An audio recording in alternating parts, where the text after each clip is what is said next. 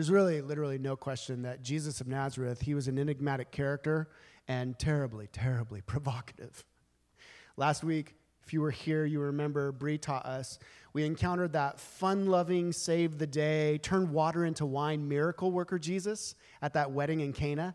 He literally was the life of the party in that moment. And then today, we encounter this animated, abrasive Jesus. He's driving cattle and sheep and people out of the temple with a whip that he's made. He's like literally the epitome of a party pooper. He's angry and upset. Now, this particular event that we're looking at, it was provocative for first century Israeli culture for different reasons than it is for ours, and I want to highlight those. For them, for the first century Hebrews, Jesus' antics in the temple, they were stepping on every single religious and social sensitivity that these humans held near and dear to their hearts. He was acting authoritatively without showing signs of his authority. He wasn't cowering before the pressures of the social and the religious elites of his day, cowering kind of before what they demanded of him. He was literally shattering the status quo that had been established in his society. Now, for them, it was provocative, but for us, Jesus' behavior was provocative for very different reasons. And it's primarily in this scene, his anger. It's his apparent rage as we're reading through this story, as we envision ourselves in this scene and we see Jesus, gentle, mild, meek and lowly Jesus, raging, whipping, turning tables over, casting the coins all about the temple, yelling, animated. You know, in our collective imagination here in the West, in evangelicalism, we love the Jesus of the paintings with the little lamb tucked underneath his arm, usually hair softly flowing in the wind, as he looks upon us and gently says, "You're so cute, so cuddly, still waters for you, green pastures for you." We love that Jesus, and that is the Jesus of the collective imagination of most people, whether they're churchgoers or not churchgoers.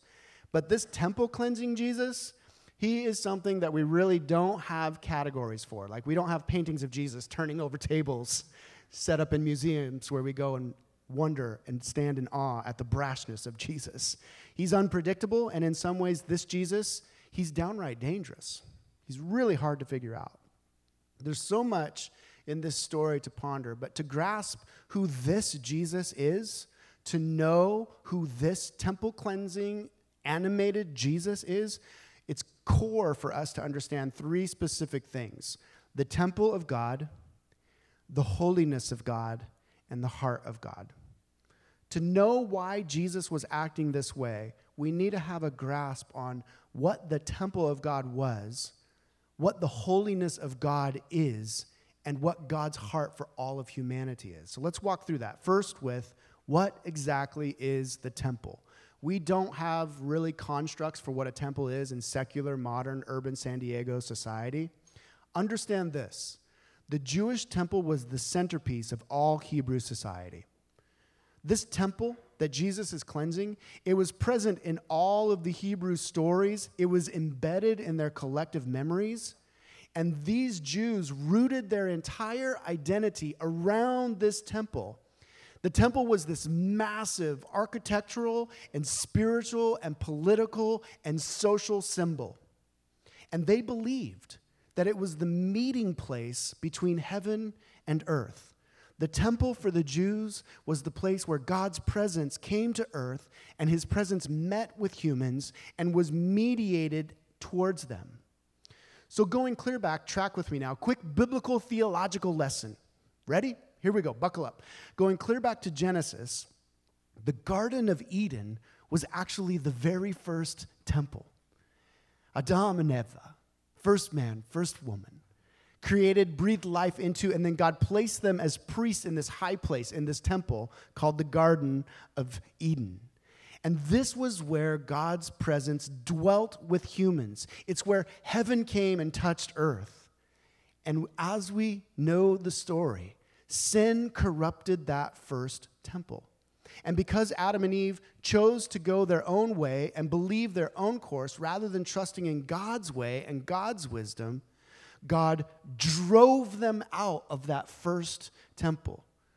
And then as you track with the biblical narrative through the ages, God continued to always give his people grace. Rather than destroying them for polluting his temple, God was merciful with all of humanity throughout the ages. So in their desert wanderings in the books of Exodus and Deuteronomy and Numbers, God gave to them the tabernacle, all of those super boring chapters that we tend to skip over whenever we're doing our year-long Bible reading program. God there was giving to them grace. He was giving them a place where his presence would be mediated back towards them because he longed for them. Centuries later, in the days of Solomon and the kings, the people settled in the promised land. And there they would build, under Solomon's wisdom and his riches, they would build the most magnificent temple in all of history. Now, these two physical locations, the tabernacle in the wilderness and the temple in the promised land, those physical locations, they were filled with the symbols of the Garden of Eden. So what these were, they were these little mini restorations of the original garden temple where humans interacted with the presence of God, where they could come and be one with their God in the midst of a fallen and polluted world. But just like Adam and Eve, the Jewish people continued to always choose to believe the lies of the enemy. The Jews always decided to do what was good in their own eyes and what was evil in their own eyes. They defined that for themselves. And that process of self-defining what good and evil was led them to disobey God and eventually to pollute all of the promised land and to pollute their temple. And so once again, just as Adam and Eve were driven from the first temple, all of the Jewish people were driven from the second temple.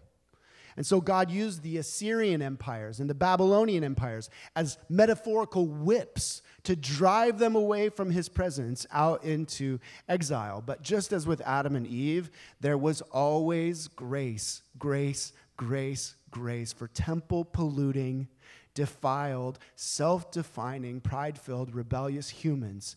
Always mercy, always grace from the Creator.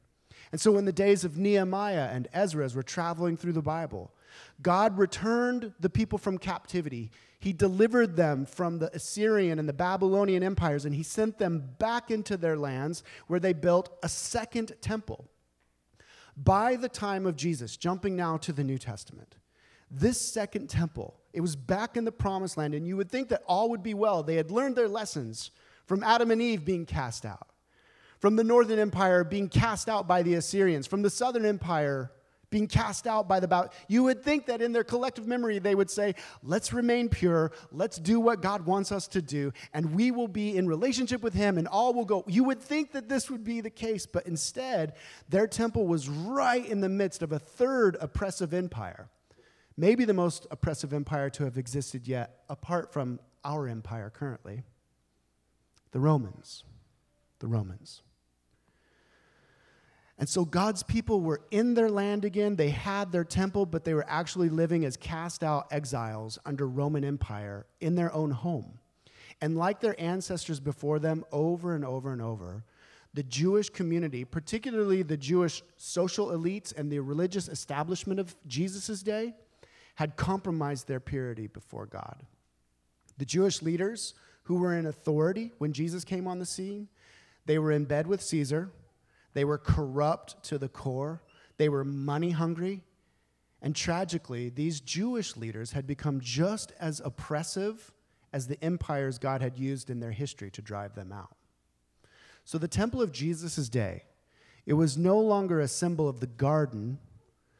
The temple of Jesus' day had become a symbol of sinful corruption right in the center of the promised land, which some scholars believe was the Garden of Eden.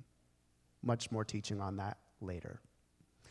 It was a symbol, this temple, it was a symbol of power brokering and political maneuvering and money making. And all of this was very, very subtle. It all had a shiny face on it.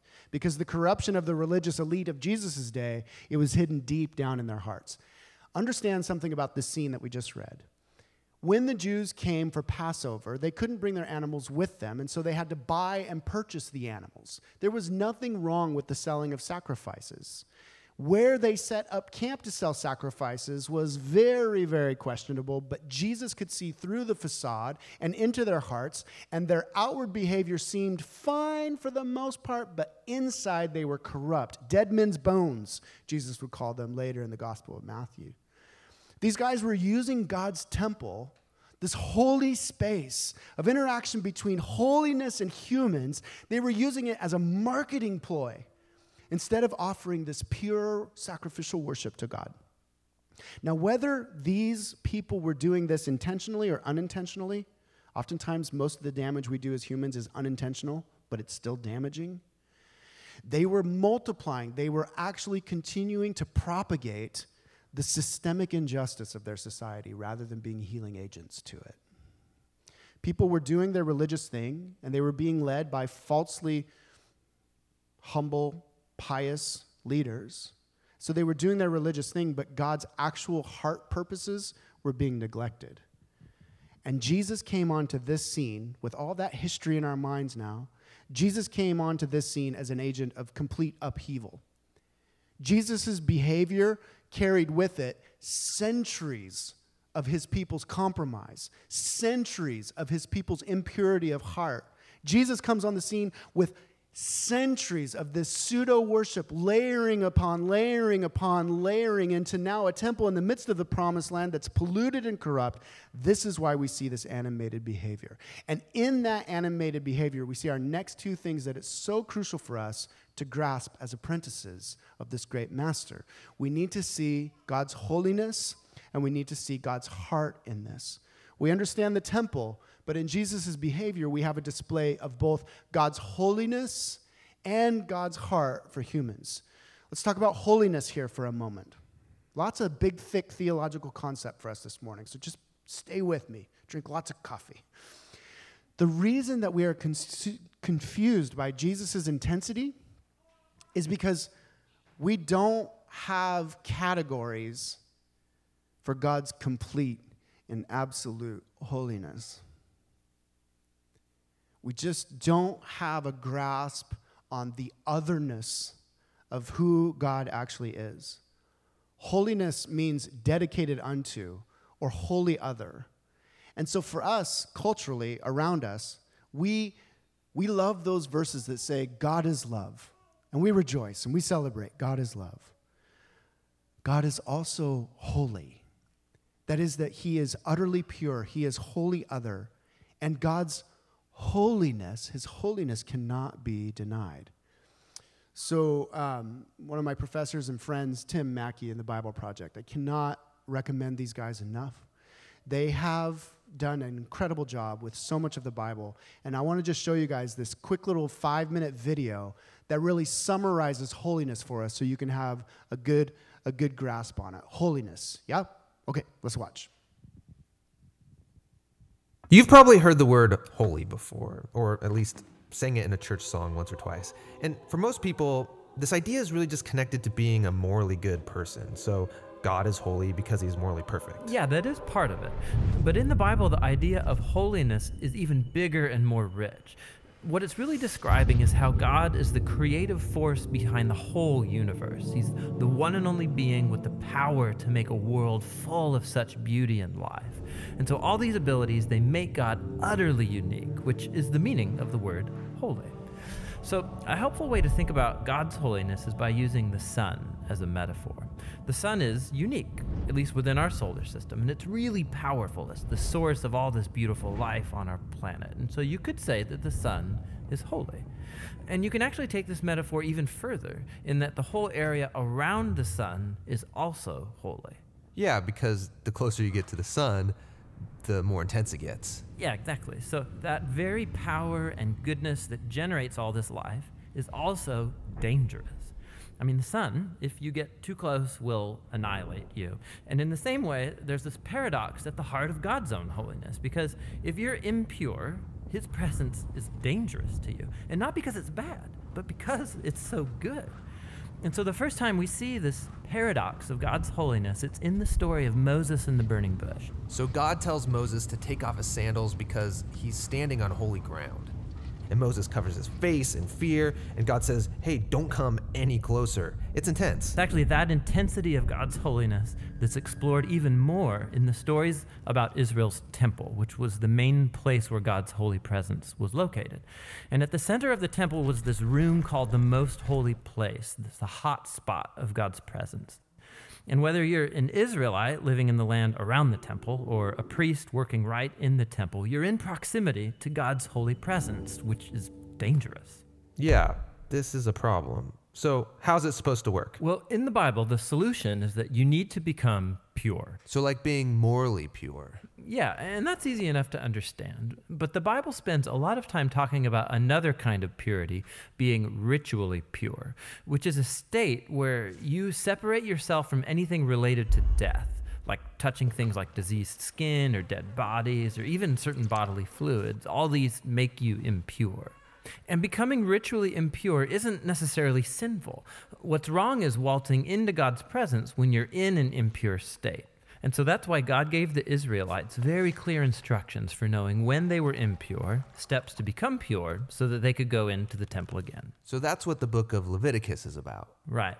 But it doesn't stop there. This idea keeps developing. So later in the scriptures, we find this really interesting story by a prophet named Isaiah. And he has this crazy vision where he's in the temple and he's right in God's presence. He's totally terrified. Yeah, he knows the rules. He shouldn't even be in there. And he's worried about being destroyed. And then this crazy creature called a seraphim. Yeah, that is a crazy creature. Totally. So it flies over with a hot coal, and then it sears Isaiah's lips with the coal and says something really weird. Your guilt is taken away, and your sin is atoned for. So this burning coal somehow makes Isaiah pure. Yeah, it's remarkable because normally if you touch something impure, it transfers its impurity to you. But now here's this new idea where you have this coal, this very holy and pure object, and it touches Isaiah and it transfers its purity to him. Isaiah is not destroyed by God's holiness. He's transformed by it. I mean, the implications of this are just huge. But there's one more development, this time from another prophet, Ezekiel. And he has this vision where he's standing at the temple and he sees water trickling out from it. And then that water turns into a stream, and then it grows into a deep river that starts flowing through the desert, leaving this trail of green trees behind it. And then it flows into the Dead Sea, making everything fresh and alive. So instead of becoming pure first and then going into the temple, here God's holiness comes out from the temple, making things pure and bringing them to life. What does it all mean? So we don't know until we meet this man, Jesus. And he claims that he's fulfilling all of these ancient visions, but in surprising new ways. So Jesus, he went around touching people who are impure, people with skin diseases, a woman with chronic bleeding, or dead people. And when he touches them, their impurity should transfer over to Jesus. But instead, Jesus' purity transfers to them and actually heals their bodies. Jesus is like that holy coal in Isaiah's vision. Right. And Jesus claimed that he was the human embodiment of God's own holiness, and that he and his followers were now God's temple, so that through them, God's holy presence would go out into the world and bring life and healing and hope. And so this is why Jesus described his followers as having streams of living water flowing out of them. So this is our part of the story where we find ourselves now, but where's this all heading? So the last pages of the Bible end with a final vision about God's holiness. And this time it's by a guy named John. And in his vision, we see the whole world made completely new. The entire earth has become God's temple. And Ezekiel's river is there, flowing out of God's presence, immersing all of creation, removing all impurity, and bringing everything back to life.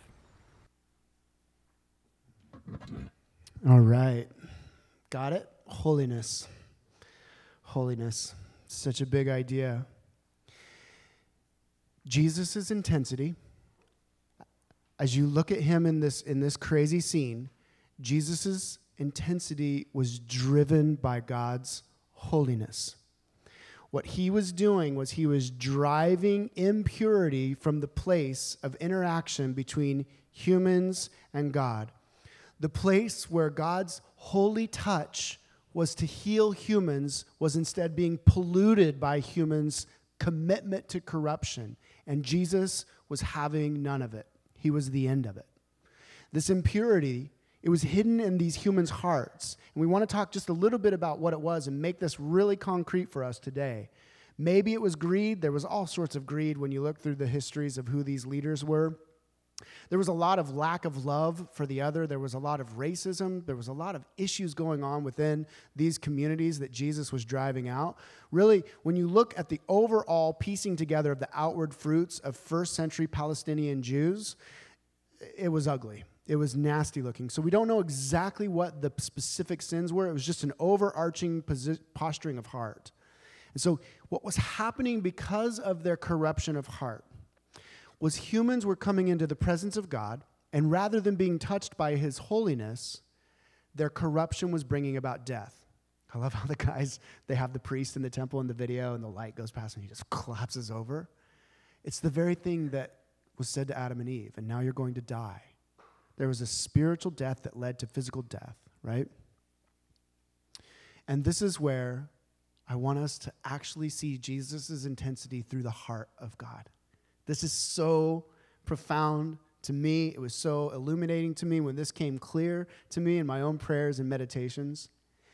Jesus' heart, as we watch him cleansing the temple, he goes in and his heart is actually to see humans healed, even the most corrupt of humans. As he's driving them out, his heart and his intensity is to see them thrive in God's holy presence. Because human hearts were corrupt, they were actually destroying themselves.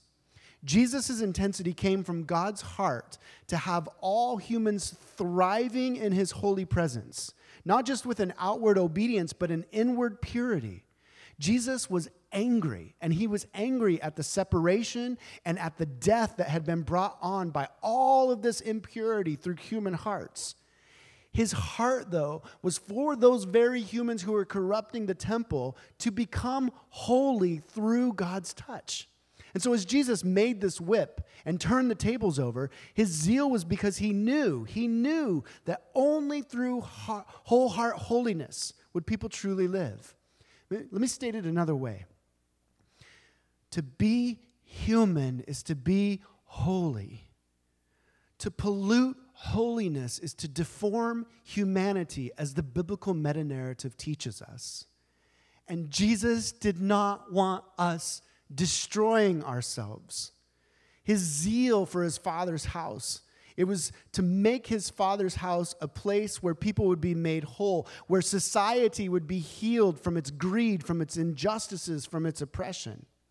And that is the key for us this morning, Neighbors Church. That's the key for us right here in 2020, urban San Diego. Remember, Tim said there at the end of the video that we, the church, we now are the new temple as Jesus followers, filled with the Holy Spirit. We are filled with God's presence, and we, in our hearts and collectively as a community, we take God's presence tomorrow into our workspaces, into our classrooms, into our neighborhoods, into our homes, and we are bringing that holiness out into the world. But becoming holy for us is both passive and active. God fills us, and he does his work in us, but we this morning have to actively pursue holiness as well. What we need to guard ourselves from is being careful not to become like the religious elite of Jesus' day, where we all know the stories, we do the church things, we attend the rituals, we do all the religious stuff, but our hearts remain untransformed, impure, deformed by a lack of holiness. So this is where we're going to start landing the plane. This is going to be your takeaway section. This is what we get to do this week. How do we engage this week in a full, wholehearted, abandoned pursuit of holiness? How do we increase the purity and the temple power that we're supposed to be taking out into the world? We partner, number one, with Jesus' zeal. We partner with his zeal. Track with me in this. The Spirit of Jesus dwells in each of us, and he hates sin. And so as we pray, as we do our times of silence and solitude, as we study the scriptures, we are partnering with God through his indwelling presence. And with that indwelling presence, we develop a zeal to drive out corruption, to drive out pollution, to drive out sin from our hearts.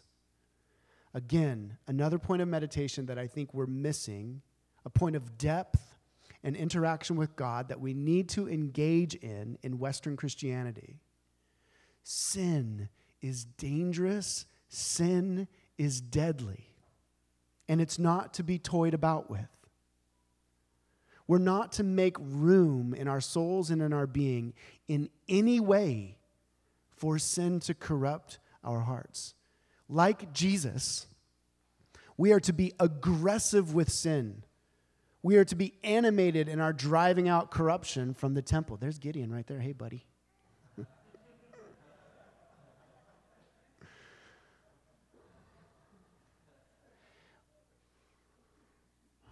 Think of it this way. We're to make metaphorical whips with the word of God and drive out lies. We literally are. We're to turn over the tables of, well, it's not that big of a deal, justification and compromise. We're to turn those tables over and say, no, God the Holy Spirit indwells me, and with Jesus I want to drive these impurities, compromises, justifications, allowances for sin to rule in my being. I want to, like Jesus, drive it out of the temple of my heart. And as we are sensitive to the Spirit within us, and with the Scriptures guiding us, our zeal continues to intensify in this active portion. The passive portion of we are declared just and righteous before God, but the active portion is our pressing into, receiving, responding in partnership, as it says in Genesis, walking in the cool of the garden with our God. So what I want to do as we wrap this up this morning, please stick with me, so important. This is why I was excited about Phil being here this morning. I want to make this really concrete, something for us to consider this week in our community groups and in our times of prayer and meditation. I want to talk about, from the text, what we see Jesus doing. He was driving greed and covetousness from the center of the temple. And I want to talk about how we need to drive the hidden sin of greed and covetousness from our own hearts. These guys were most likely being driven by some form of greed, and Jesus wasn't having it. And here's the deal for us. In our culture, greed and covetousness is so insidious because greed and covetousness is rewarded by our culture. We live in a materialistic culture that builds its identity on wealth, how much we have, where we live, what car we drive.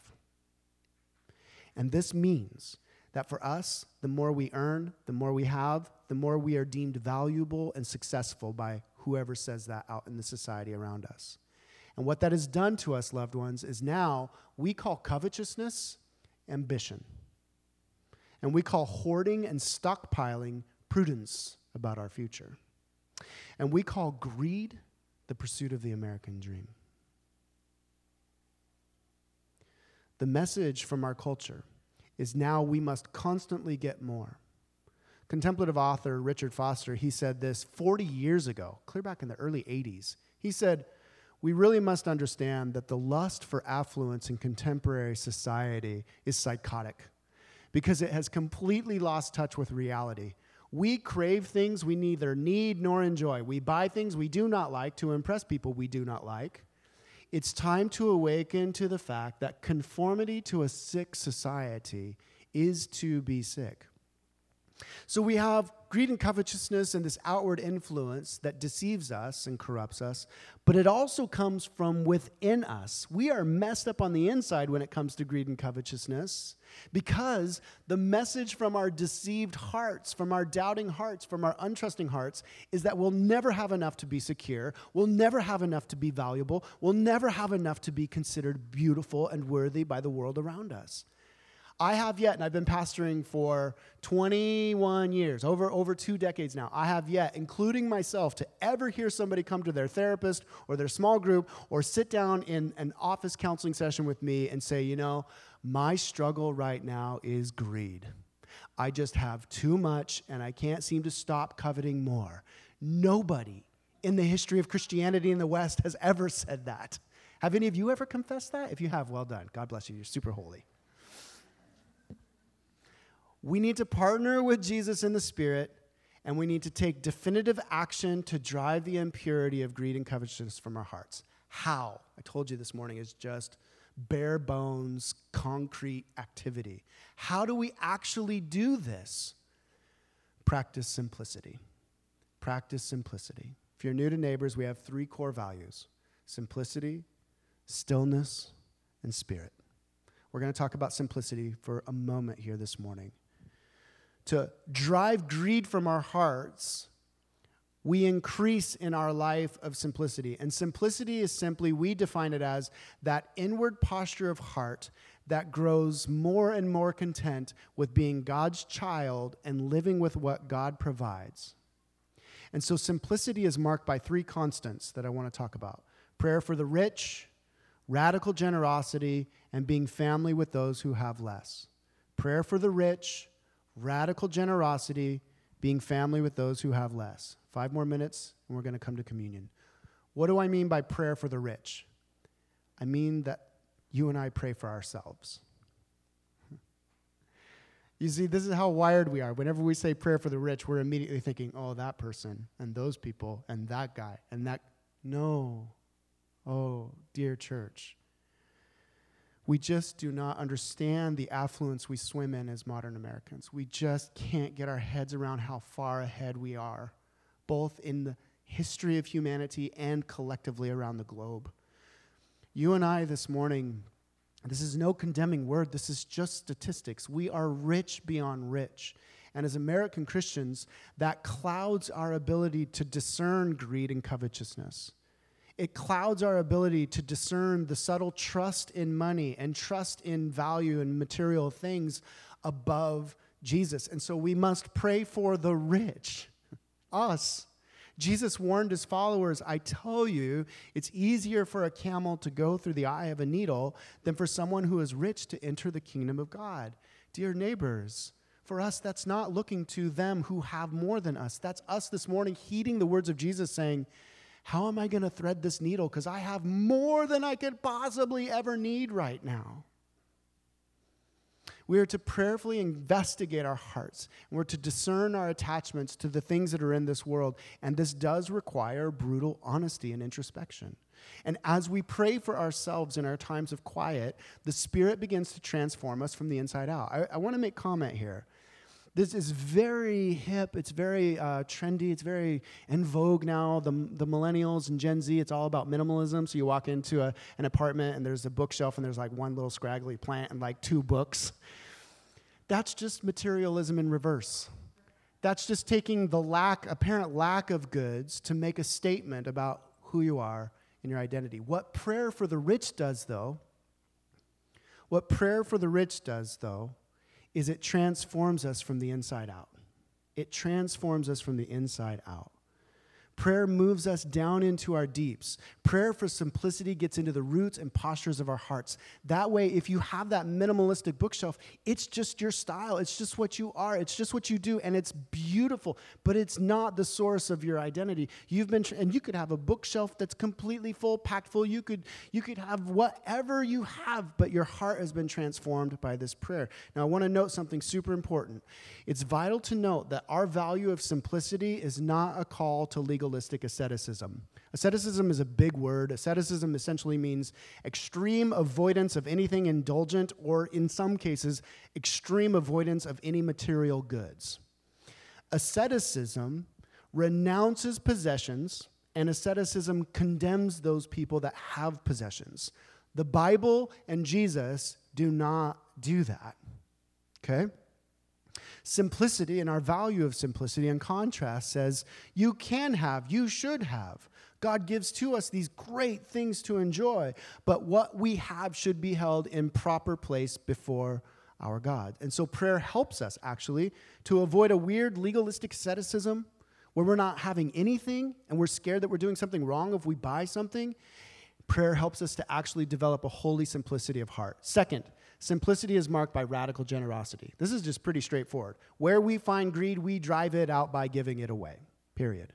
This was Jesus' exact prescription for the rich young ruler and for Western urban Christians. If you want to be perfect, sell your possessions, give to the poor, and you will have treasure in heaven. Then come follow me. Drive out greed by giving what you have away. Paul the Apostle, he exhorted his communities throughout Asia Minor. Command those who are rich in this present age to not be arrogant or to put their hope in wealth, which is so uncertain, but to put their hope in God, who richly provides us with everything for our enjoyment. Command them to do good, to be rich in good deeds, and to be generous and willing to share. And so radical generosity purifies the heart only when it's risky and sacrificial. Meaning radical generosity won't transform your heart till it actually costs you that cup of coffee that week. Does that make sense? Pray through that yourselves personally. And then we close with this. A life of simplicity that's driving greed and impurity, creating holiness in the temple as we go out into the world, is marked by being a family with those who have less. Being a family, a real family with those who have less. The radical vision of the biblical narrative, the radical vision of God for humanity is one of total relational equality between men and women, between male and female. Complete and total equality between every ethnicity and every economic position that you can imagine. God wants to bring equality to the entire globe, and the church is ground zero of this new humanity, this new society that is living equitably in the midst of each other across gender and ethnicity and economy. Our brothers and sisters in the first century in the book of Acts, it says that they were together and they had everything in common. They sold property and possessions to give to anyone who had in need. So Jesus' communities from the very beginning, they were called to a certain level of economic equality as they lived in committed relationship with each other. And so, of course, that begs the question, does that mean that we right now in San Diego should sell our houses and sell our property and move on to a commune somewhere out in Julian? Yeah, I think that would be awesome. History has shown that it often falls apart. I do think that there's real merit in valuing the idea of I'm going to commit to these people in such a degree that I give to them what they need, they give to me what I need. I think it's something for us to explore as neighbors, communities. I don't want to be extreme, I don't want to be legalistic, but I do think it's something that we should consider. And the other thing that I want to say is before we get sidetracked on a tangent here, if you're at all like me, teachings like these, they tend to raise questions in our mind. This is really not the place or the platform for us to debate the dangers or the benefits of socialistic and capitalistic philosophy of economy. That's not what this teaching is about. The big point that I'm wanting to drive home right now, and by the way, you can make a case for socialism and capitalism. They're both fallen systems. The kingdom is wholly unique. It's a third economic system and way of being. The big point that I want to drive home this morning is that this giving, this radical generosity in a life of simplicity, it flows out of relationship with people. It's not just removed from us. New Testament giving is face-to-face in each other's presence. Jesus' communities cared for one another out of relational proximity. The poor ate with the rich. They knew each other. They knew the needs of each other, and they tangibly cared for each other. And that's why I'm so stoked about Phil and Steps of Justice. Wednesday, I'm telling you, I was just bright-eyed, bushy-tailed, eyes big as saucers, humans from all across the planet whose suffering has been so far beyond anything that I have ever had to endure. And those kids were so dang excited to squat and, do mobility and it just their beauty, honestly. I was struck by their beauty. And it just made me realize, like, this is the beginning of being family with somebody that's so far removed from me, so different from the world that I live in. And so what we give as Neighbors Church, you will have opportunity to give financially, generously, radically, and that's going to go to support what Phil and Steps of Justice is doing. But more importantly, you can talk with Phil right after this, small group leaders. You can talk with Phil right after this and say, what can we do to get some face-to-face love from some other humans? And these relationships, we have a tendency to think of them as us charitably giving to them. I'm telling you, when you really begin to live as family with those who have less, they give more to us. They awaken us to the realities of Jesus. They're gifts to our affluent, secure, privileged culture. They open our eyes to the reality when Jesus said, truly, I tell you, whatever you did for one of the least of these brothers and a sister of mine, you did for me. They make that real. So we're going to come to communion this morning. And as we come to communion, just know that what you're coming to now is the true temple. When we take the bread and we take the cup, you're coming to the true temple, the true mediating point between heaven and earth. Jesus pointed to himself as that embodiment of God's presence in the world. And in Jesus was perfect holiness. So we passively come to Jesus and we say, I'm impure, I'm unclean, I'm unholy. And he should drive us from his presence. But instead what he does is he says, I will take your impurities into myself. Some of us want to come to Jesus this morning with sacrifices. Look, Jesus, I prayed this much this week. Look, Jesus, I'm trying so hard. Look, Jesus, I'm here at church making my sacrifice to you. When we come to Jesus, though, we're actually coming to the man who would make the sacrifice for us. The sacrifice that we couldn't complete in and of ourselves. That's why Jesus said in verse 19, destroy this temple, and I will raise it again in 3 days. And so as we prepare to come to communion this morning with our hearts just, I trust, moved by the Spirit, know and experience yourself as utterly loved in your impurity. And let Jesus' purity and holiness wash over you. Receive him. Trust him. Let him have all of your guilt and shame and fear and worry and anxiety. If there's been any moment, as has been for me over this past few weeks, meditating in this passage of like, oh my gosh, Lord, I have been trusting in this system. I've been trusting in this money. I've been trusting in this whatever. This is the time to come to the temple and see that Jesus sacrificed himself to give you a fullness of purity and a fullness of hope. And you can utterly rest in him. You can trust in him. What we'll do is we'll sing a song. Matt's going to lead us in a communion time this morning. And so I just want to open the tables right now. During the first song, come forward. You can dip the bread into the cup. Dip, don't sip. Make sure that you're just creating space for people to get in line. There's 2 stations over here, to the right and to the left. Let me pray. Father, just so much to consider in the life of Jesus and what you're doing in us. But even during pre-gathering prayer this morning, we prayed for real transformation of hearts, radical transformation. And so we trust that today there would be growth in you, that we would be a little more human, more fully human today because we're touched by your holiness. Help us to know how to be active and practice a life of simplicity, content being your children, inheritors of the kingdom of God. All these glorious truths that make us different and eccentric from the world around us, but also make us little mini temples carrying a piece of presence into the world. Wash us clean today as we remember your sacrifice. Make us holy today as we worship you. In Jesus' name, amen. Why don't we all stand and we can come to the tables.